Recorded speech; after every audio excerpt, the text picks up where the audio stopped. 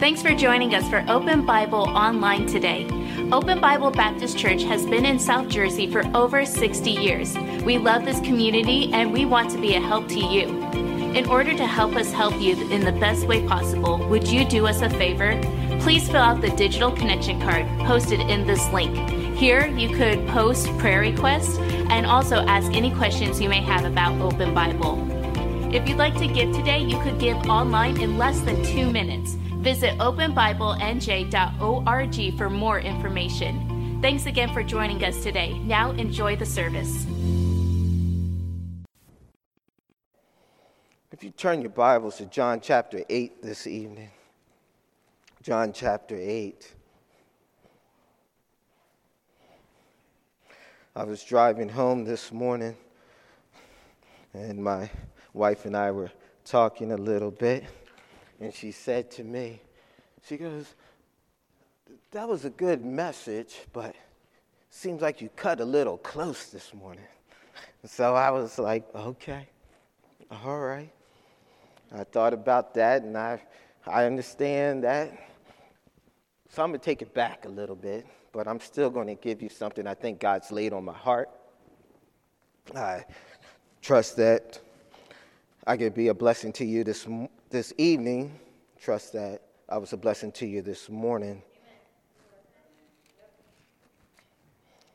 And I trust that you would take what God lays on my heart and that I was obedient to him. And I'm going to do the same thing tonight. When I was thinking about this morning's message, I thought about something I said in my morning message, and I want to be able to kind of piggyback from there and make sure that we understand as Christians, how we deal with adversary, how we deal with things when we mess up, how we want people to treat us, and when we see others that mess up, how we should treat them. And I thought about John chapter 8 this evening, and you can stay seated, but we're going to begin in verse number 1. And in John chapter 8, this is a story of a woman who was both afraid and ashamed. And as you're going to see in a moment, she was ashamed because she had been caught in the act of adultery.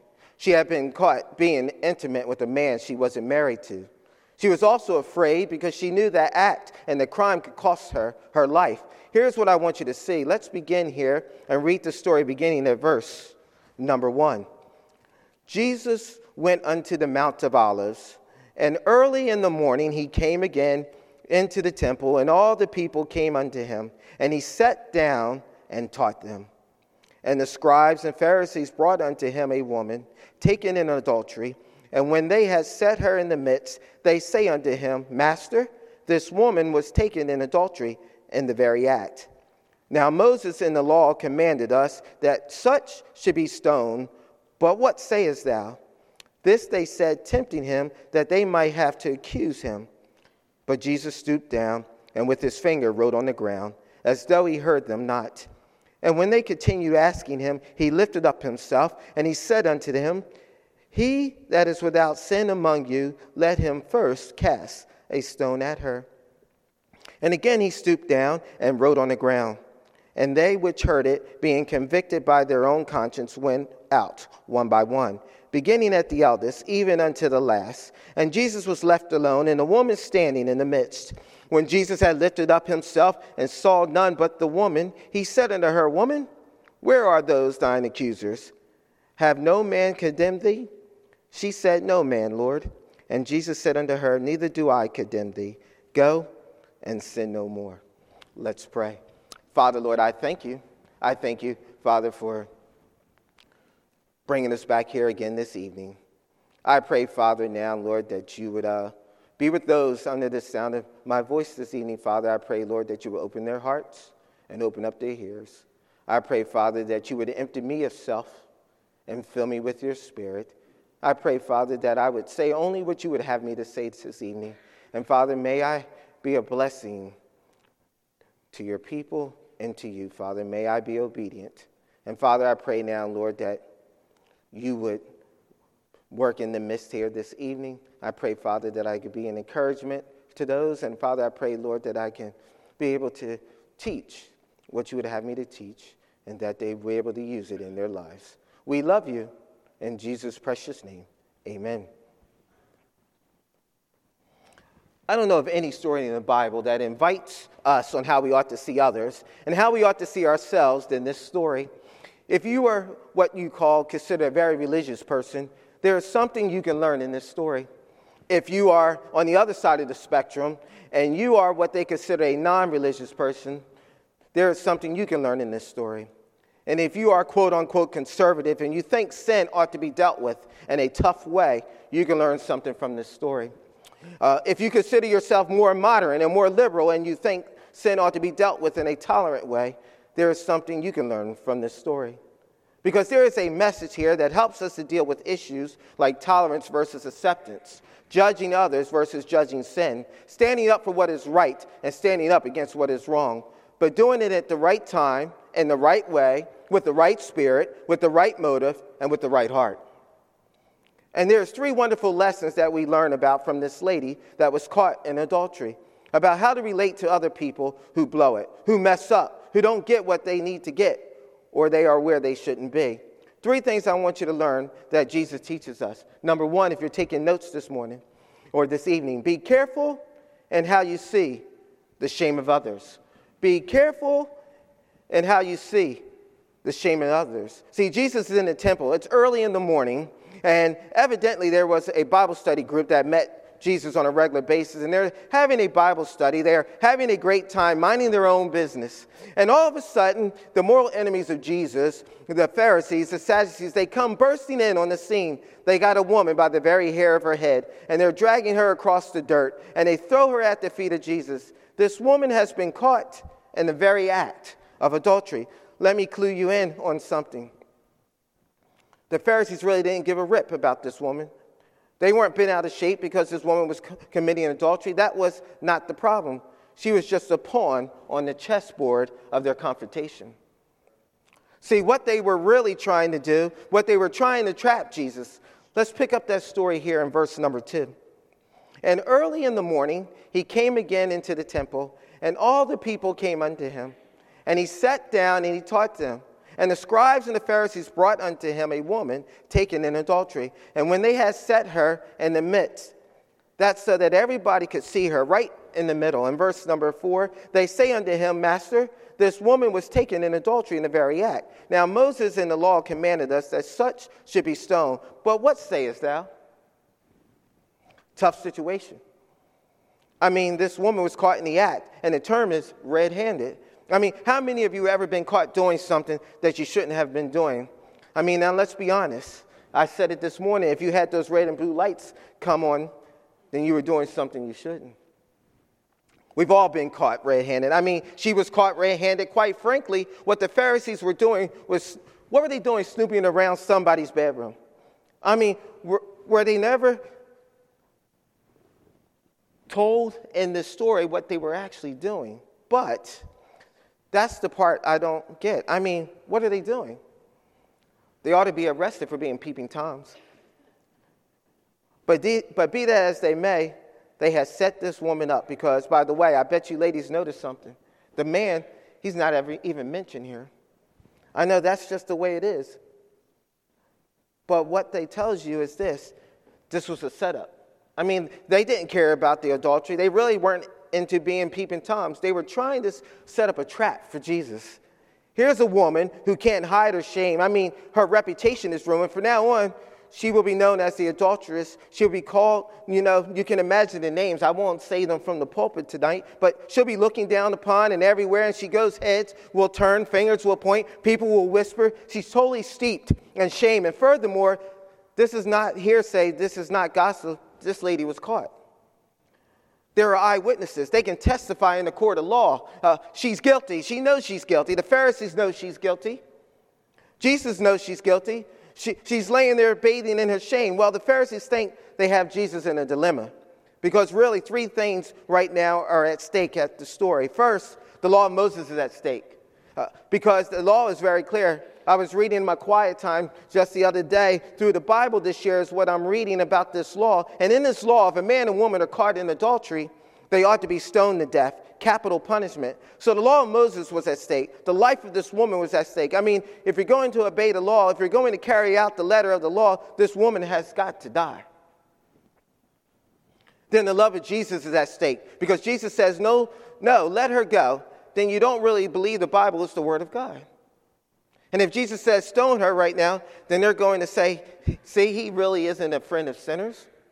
He doesn't love people like he says that he does. If you were there, you could have heard a pin drop in the grass. It was like deathly quiet there. What is she going to do? Or what is he going to do? What is he going to say? He knows those rotten, stinking Pharisees, they're right. That is what the law says. What are you going to say? Nobody can do it like Jesus. He does what you wouldn't expect him to do.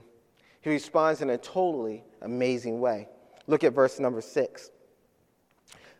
This they said, tempting him, that they might have to accuse him. But Jesus stooped down, and with his finger he wrote on the ground, as though he heard them not. Now, what did he write? Why did he stoop down? It's the only time in the Bible that if we ever told that Jesus wrote anything, and he kneels down, and he doesn't say a word, and he starts writing, you can only speculate what he wrote. But if you don't mind, I'm going to give you my personal speculation. The word that is used there for write in the Greek language is not the usual word. See, that usual word for write, it is where we get the word grapho. We get that word graph, that is to write. That is not the word that is used here. It is a word that is used very rarely in the New Testament. It is a word that means to write against, or to write out a charge against someone else. I tell you what I believe Jesus did. He's there, and he's kneeling on the ground, and he has everybody making noise, and they're yelling at him, and they're telling him, what are you going to do? And I believe as he was writing on the ground, he wrote the word lust. He wrote the word lust. Because you remember what Jesus said in the Sermon on the Mount. He said in the Sermon on the Mount in Matthew chapter 5, you heard that it was said you should not commit adultery. But I say unto you in verse 28 that whosoever looketh on a woman to lust after her have committed adultery with her already in his heart. So those self-righteous Pharisaical hypocrites who are so ready to take this woman out, they start backing up. Then I think they were thinking about murder. And I think he knelt down and he wrote down on the ground again the word anger. Could you imagine there also in the Sermon on the Mount? In verse 21 it said, ye have heard it, that it was said of them of old time, thou shalt not kill. And whosoever shall kill shall be in danger of the judgment. But I say unto you that whosoever is angry with his brother without a cause shall be in danger of the judgment. And whosoever shall say to his brother, Raca, shall be in danger of the council. But whosoever shall say, thou fool, shall be in danger of hellfire. As they were building their case, Jesus was building his case. And he turns the tables because instead of judging the woman, he is judging the judges. He said, okay, you talk about her sin, let's talk about yours. Look what happens in verse 7. So when they continued asking him, he lifted up himself, and he said unto them, he that is without sin among you, let him first cast the stone at her. Have you heard people say that? They never see that person that throws the first punch, but he always catches the one that retaliates. I have a feeling he was grinning from ear to ear, because when they heard it, they began to go out one by one, beginning with the oldest. And he was left alone. And the woman where she was, in the center of the court, when you study this story, you know what it does? It takes you out of the rock-throwing business. I want you to write something down. I want to share with you a lesson I want you to take home with you tonight. Before you look at others through your eyes, look at yourself through God's eyes. Before you look at others through your eyes, look at yourself through God's eyes. That's where the Pharisees missed it. They were looking at this lady through their eyes. They didn't see themselves through God's eyes. One man put it this way: don't be so hard on a man that errors or repel him with wood or stone unless you are so doubly sure you have no fault of your own. This woman was ashamed, and she should have been ashamed. She done wrong. She had been broken the commandments. She committed adultery. Nothing wrong with shame, but here's the problem. Anytime we ever use the shame of someone else to make us feel self-righteous, we need to remember, first of all, we were not without sin either. You know, Jesus, everybody had a rock. And Jesus said, okay, he who's without sin, let him cast the first stone. I'm sure he went to one of the Pharisees and says, man, you look like a starting pitcher. Why don't you throw it? You look like you can throw a fastball. Why don't you throw it? No, that's okay. And you look like a relief pitcher. Why don't you throw that stone? No, that's okay. No, thank you. And one by one, the rocks begin to drop. See, we are not without sin. Here's the second thing to remember. Except for the grace of God, we would be in the other person's position. See, we forget that from time to time. We're so quick to point fingers and so quick to condemn. Pharisees came out screaming, shame on you, shame on you, shame on you. And Jesus looked at the Pharisees and said, shame on who? You got it all wrong. You missed the boat. Now, the story doesn't stop there, because if it did, quite frankly, we would not learn the full lesson that Jesus was trying to teach them. And he was trying to teach the woman, and he was trying to teach us. Because not only should we be careful in how we see the sin of others, write this down, number 2, be consistent in how we see the sin of others. Be consistent in how we see the sin of others. Everybody has left. Everybody is gone. Even the Bible class took off. Nobody's there. It's just Jesus and this woman. I want you to go down to verse number 11. And notice the very last thing Jesus says to this woman. He already said to her, I'm not going to condemn you. But notice what he says. Go and sin no more. Now, that one statement really helps to clarify a misunderstanding that a lot of people have about this story. See, we all heard the saying, God loves the sinner but hates the sin. I believe this is theologically true. God loves the sinner, but God hates the sin. However, what you're going to see in a moment, listen carefully, a woman's sin was forgiven, but it wasn't excused.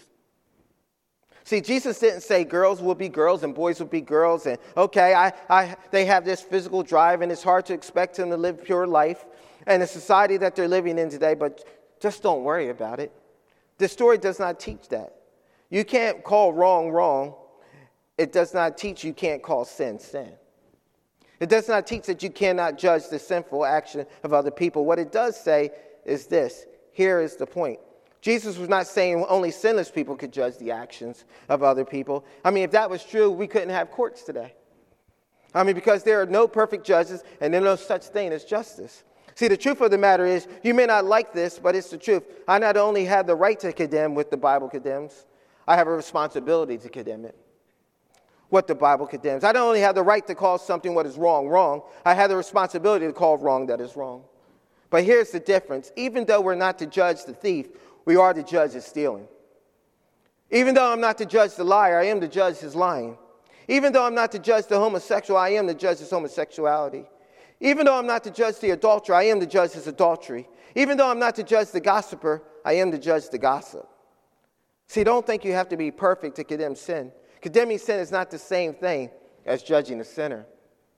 See, the Pharisees wanted to judge the sinner. Jesus said, I am not going to judge the sinner, but I am going to condemn the sin.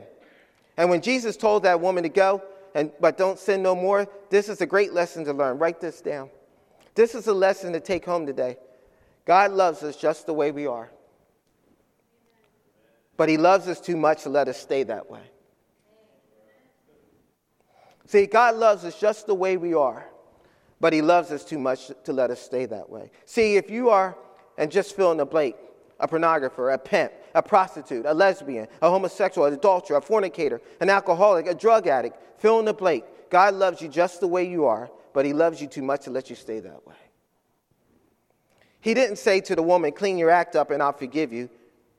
He didn't say to the woman, get right and I'll get right with you. He said to the woman, I forgive you. You go and you sin no more. See, it's not my place to condemn the sinner, but it is my place to condemn the sin. Jesus didn't say, I don't condemn you either, go and sin some more. See, you got to learn to be balanced. You have to learn to be consistent and see the sin of other people. Yes, you do. And a spirit of humility, yes, you do it with understanding. Unless, by the grace of God, you being in that person's position doesn't mean you don't condemn the wrongdoing of other people.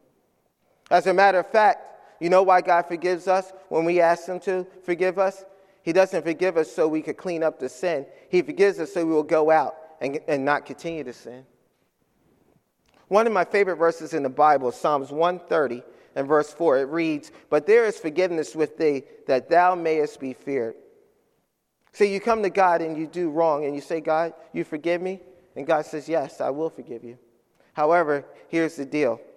I forgive you, but go and sin no more." Be careful how you see the shame of others.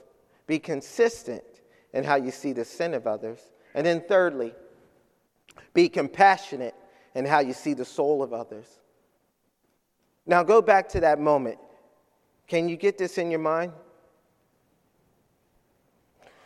You have, I don't know, maybe 20, maybe 25 people. They all have these big rocks.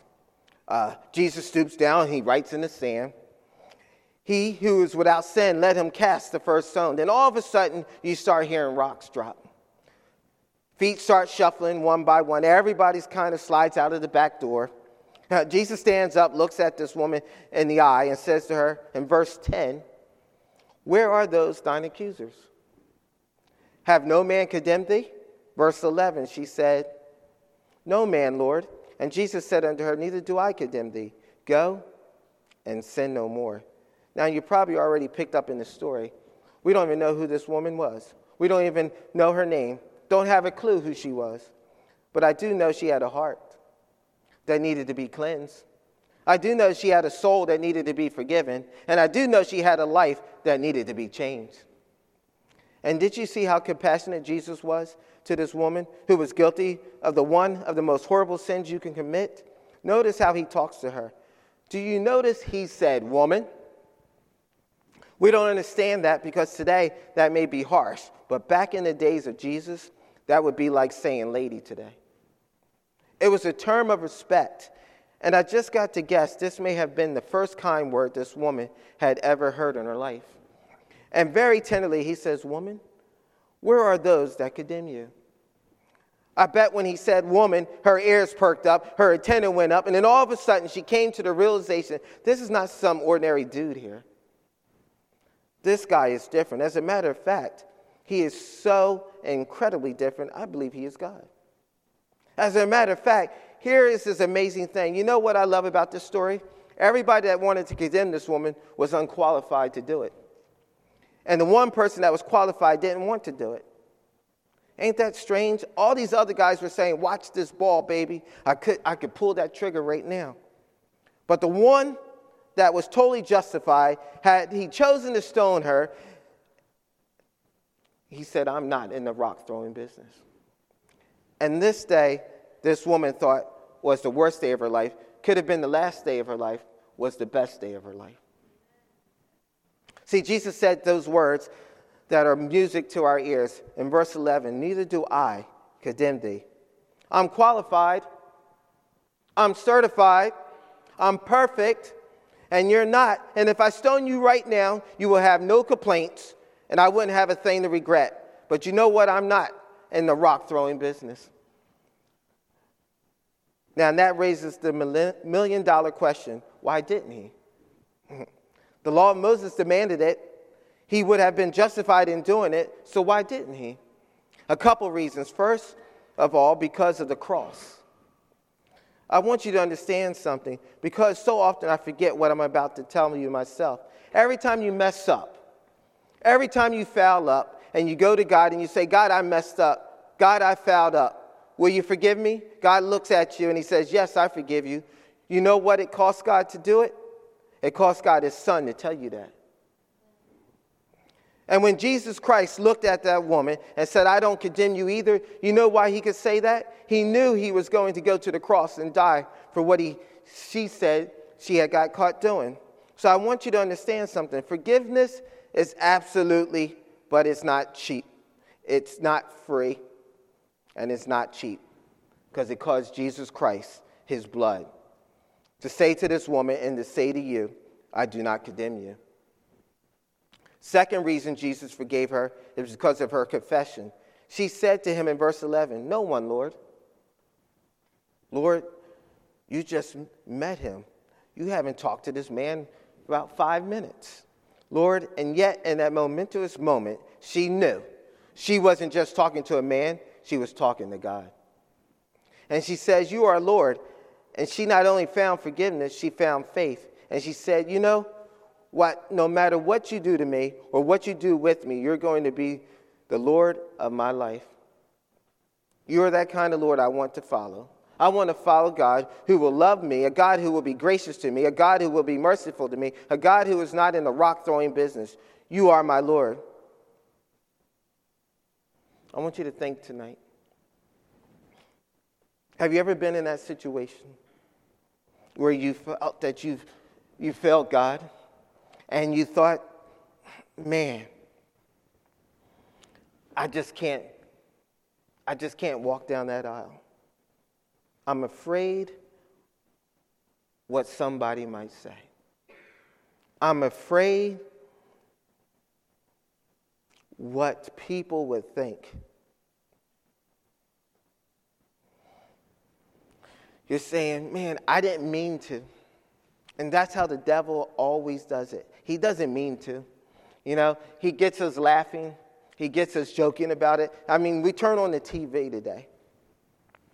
And I've always talked about my favorite TV show was Leave It to Beaver.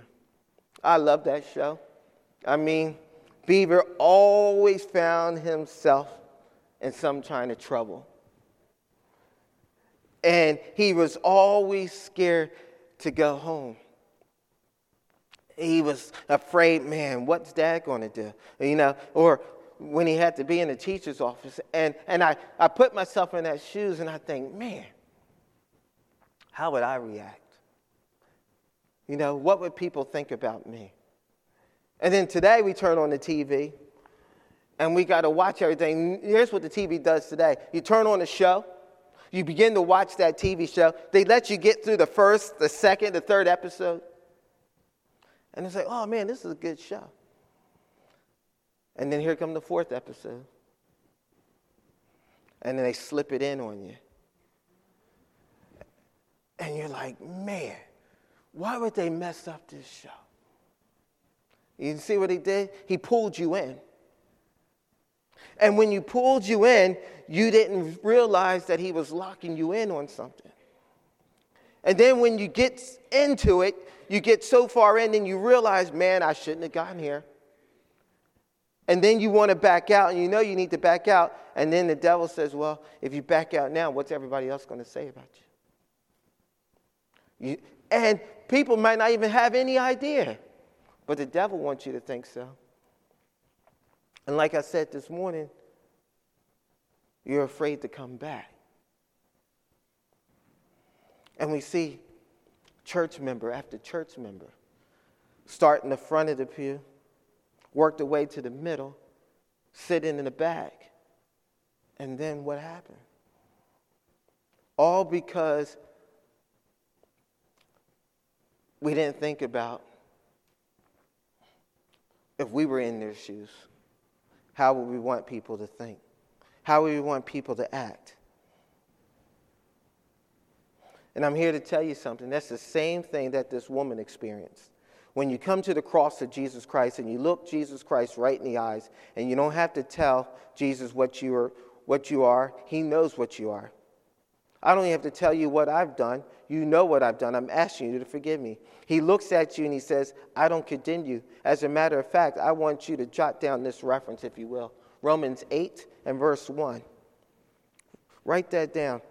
There is therefore now no condemnation to them which are in Christ Jesus. So you want to know how God reacts when you really fouled it up? You know what he says? I don't condemn you. I'm not in the rock-throwing business. Here's the question. I want us to ask ourselves, if Jesus Christ is that compassionate and that loving and that tender and that gracious with an adulterous woman, how much more compassionate should we be about others? Let me plug this in. We started a new adult Bible class lesson on loving our enemies.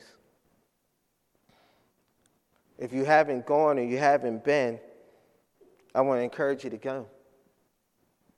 Because you know what? Loving our enemies could even be our friends, not just the ones that we don't know. Don't throw rocks. Let's pray. Father, Lord, I thank you. I thank you for the lessons that we find here in this scripture. Lord, I pray, Lord, that we would take it. And Father, I pray, Lord, that we would ponder it. And Lord, I pray, Lord, that we would remember, keep it in the forefront of our mind, Lord, as we try to reach a world with the gospel. And Father, may we show the same compassion and love to those who need it, because we still need it. We love you. In Jesus' precious name.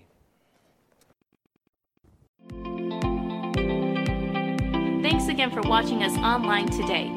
If you haven't done so already, please fill out a digital connection card so we know how to better serve you this week.